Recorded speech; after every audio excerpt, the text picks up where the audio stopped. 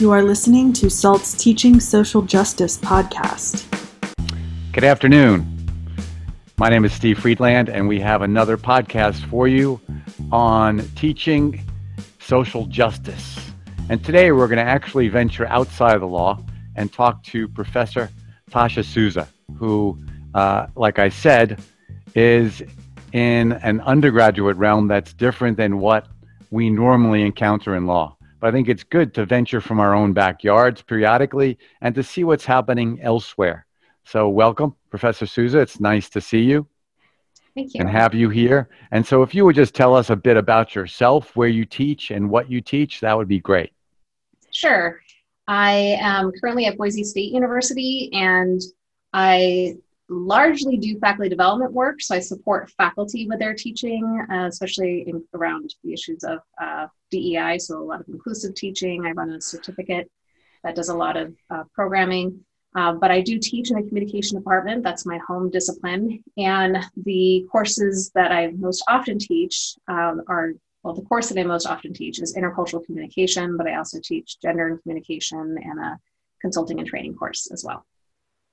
So in the law, of course, I think we are just a specialized version of communication. So this is perfect because we are trying to teach our students how to communicate effectively.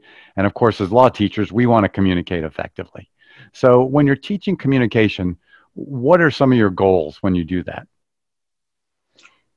I'm hoping that students find their voice and that they believe that their voice matters.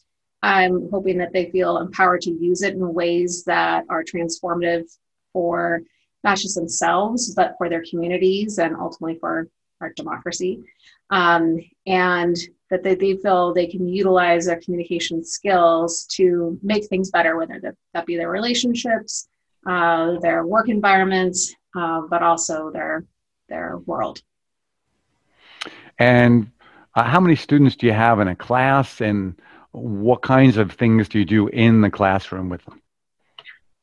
Yeah, so I typically have around 35 students in my classes, and I do because I'm going to be speaking about my intercultural communication class right now, because I want them to not just reflect on communication and aspects of culture and learn about power and privilege and those kinds of things. I also want them to gain skills. I have all of my students partner with an intercultural dialogue partner. And so it's a service learning project where they're partnered with people who want English practice, although that's not always the case. Some people just want cultural knowledge. They speak English fine. And they meet throughout the semester, and usually not just to ask each other questions and learn about each other related to the content. There is some usually similar readings. I partner with another course, an ESL course. But they also develop more, I think, sensitivity to each other's differences and acknowledgement of each other's similarities, and oftentimes they even build relationships. So I've had students who are intercultural dialogue partners take road trips together and celebrate different kind of cultural events with one another. So, and I've had students tell me that they started off, they usually tell me this afterwards, they don't tell me it before, but they started off quite hesitant about the experience. There's some rural Idahoan students who've never actually interacted at length with someone who was quite different from themselves. And they ended up becoming friends with their partner, and it was really transformative for them. And so that, to me, is a real rewarding part of the course, is that I give them the opportunity to not just learn a lot of the knowledge, but to actually implement that and to develop their own skills and ability to interact with others effectively and engage in relationships. So we've already started down the main road that we wanted to travel today, which is how to infuse education with social justice, because that's, of course, a core part of the mission of SALT, social justice. So how do you do that? And perhaps I can have you focus first on equity or inclusion.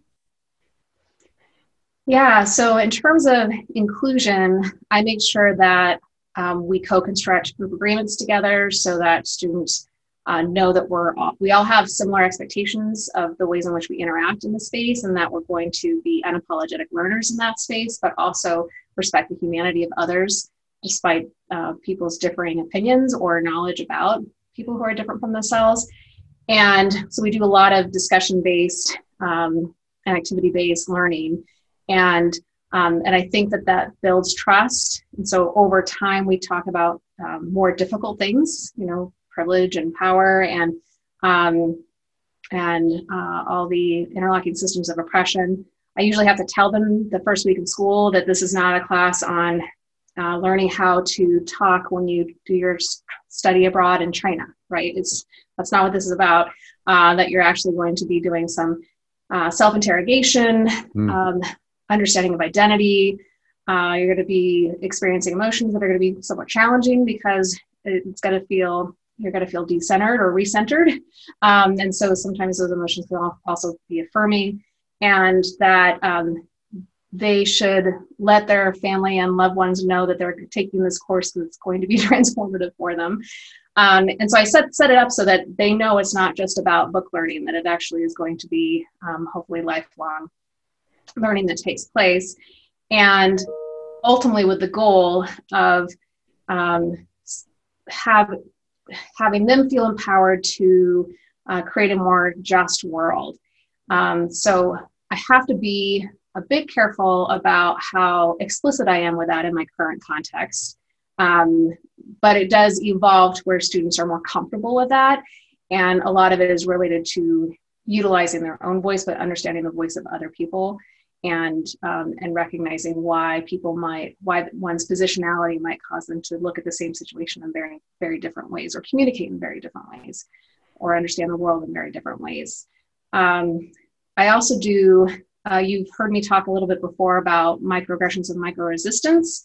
And so I was going to get to that. Yeah. Oh, then I will pause right there if that's enough with that question. No, this is great, because my next question is about microaggressions and how you deal with those and how we can, as teachers, deal with those. Yeah, so I teach them different ways to micro-resist when faced with microaggressions, and how to respond when they themselves commit them. So they learn communication frameworks that I expect them to utilize in class. I model them as well. And they also learn about how to call each other in, and and that's part of the group agreements, how to share how they might be responding to people's maybe word choice or their perspectives, so that people can come from a place of curiosity and seek understanding versus just judging one another or shutting them down or shutting themselves down. And then other ways to micro-resist in addition to communication frameworks. So micro-affirmations, so affirming other people, building their social networks, building up their own strength. And I also talk about all the things that needs to be considered when faced with microaggressions. And so that they have a more complex understanding of the cognitive load that comes with being the target of them, and that is not evenly distributed.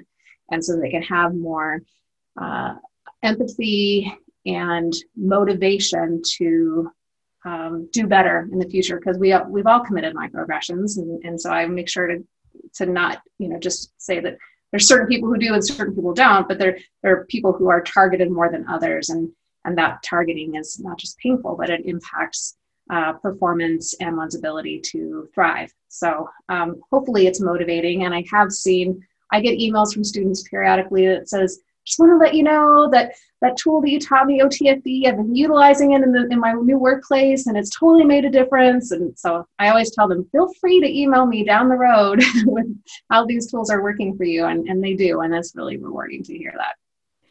So this sounds great. Are there any tools that you can recommend to law teachers to use in the classroom? Any kinds of techniques or tools that you've had that you think are applicable in other environments? Well, I think they're all applicable in other environments. I think that I don't think they're disciplinary specific. In fact, my co-authors on a lot of this work he's American Studies professor and poet, and the other is a sociologist. So we come from places But and that's Floyd Chung and Cynthia Gano to do a little call out there. So I think that anyone can utilize the communication frameworks, and I think they're especially important for faculty to utilize in the moment when a student says something that is uninformed and therefore problematic or offensive, or they intentionally say something that's offensive. They know it is. I think no matter what, when we respond in a way that doesn't address it, or we are silent about it, it suggests complicity, and that could cause other students to shut down and not feel like they have a voice in that class. So can you give me a technique now how I would deal with it? So like one is called Open the Front Door, and it's the OTFD is an acronym for that mnemonic, but it also is an acronym for the 4 steps. So you basically state, I observe that you're using the term feminazi. The next step is your thoughts about it. I think you're unaware of how that phrase might be troublesome to many of us in the room. And then you state your feelings. So the OTF, I feel uncomfortable with that phrase or that term. And then the D is desire. So I'd like to talk about this more about what you mean by that term. And then we're going to explore the reasons why it's so troubling. So there's another framework called action where it's a little bit more inquiry based. So let me just go over this one again before you go on to the other one. What was Open the Front Door one more time for those people listening? What does it stand for again? So it stands for the 4 steps in the communication framework, which is observe, think, feel, and desire. And I have a number of things out there that people can look up if they want more information about it. But basically, it's a way to make your communication transparent, and the values beneath it are really compassion and growth. So you're not trying to call out a person so that they shut down. We never want to do that with our students, although on occasion it may be necessary. But it's really about helping them, coming from a place of compassion and curiosity with them, but also helping them understand why what they said or did might be troublesome or problematic. And the action framework is a very similar framework, but it asks more questions to get at what they might have meant by something that they did or said, as well as helping them understand the impact of their words. So you ask questions such as, how do you think people who identify as feminists in the room might be feeling about your use of, equating feminists with Nazis, those kinds of questions. So the second one you just mentioned is a little different than the first. This is called the action framework. Yeah. And it involves, you're saying, asking questions of the students who are speaking. It's an acronym too. So it's you start off with asking questions. That's the A, and then you come from a place of inquiry and truly trying to listen. So that's the C is curiosity, and then the T is tell them. So that's similar to the thought step in OTFD. So you tell them what you heard. So you're basically paraphrasing back once they've responded to the questions about what they meant. And then the I is impact exploration. And that is what I think is the most important part of this particular framework. And that's where you ask them to try to take a third person perspective, like how would this person feel hearing that? Or have you ever been called a name that stereotyped you in a way that didn't capture the complexity of who you are? How did that make you feel? And then you kind of transfer it to this other situation. And I have examples of these. And then the O is basically owning your own thoughts and feelings as the speaker. So this is how I feel when I hear that phrase. And then the N is next steps, which is basically the D step for OTFD. So what can we do next? This is what I'd like you to try next, whatever it might be. So they're very similar, just use different words for the acronyms. And one has more interaction. I think both of them seem great. And I think a lot of teachers, including myself, am glad to hear this and have this reinforced as to what's a good way to deal with these kinds of situations that may arise, especially today in our polarized environment. So any other thoughts about what can be done in teaching social justice? Well, I want to go back to the previous question if I can, and that is just that I noticed that SALT is doing these podcasts about teaching social justice, and in the classroom. And I think it's amazing that you're really taking the time to explore these issues. And I feel really grateful for you all doing this work. And I'd like to learn more about it. Okay, so you may have noticed what I just did with an OTFD. Maybe you didn't, but one thing to do when you're utilizing these communication frameworks is to really practice, and you can practice in the form of compliments. And because the more you practice in times that are kind of low stakes, the more likely you're able to utilize the tool, even if it's imperfect, in situations where you might feel a bit frozen. So I think that's important to recognize. In terms of teaching social justice, I think I do a lot of workshops for faculty on teaching topics of identity and diversity and having difficult dialogues. And I think what's really important is scaffolding the learning. We know that topics related to social justice can cause fragility, can cause resistance.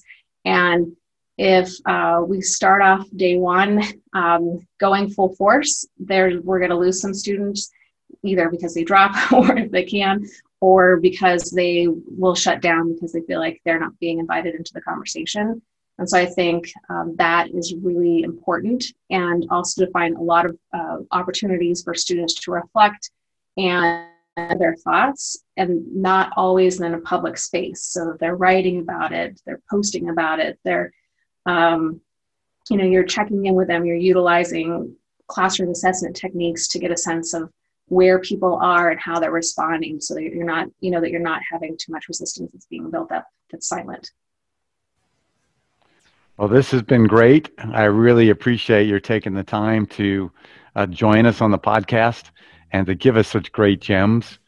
We may be coming back to you for a part 2, because I think there's so much here that we can easily do much, much more. So thank you very much, and really appreciate the opportunity to speak with you today. Great. Well, thank you for giving me your time. Okay, Tasha, take care. Okay.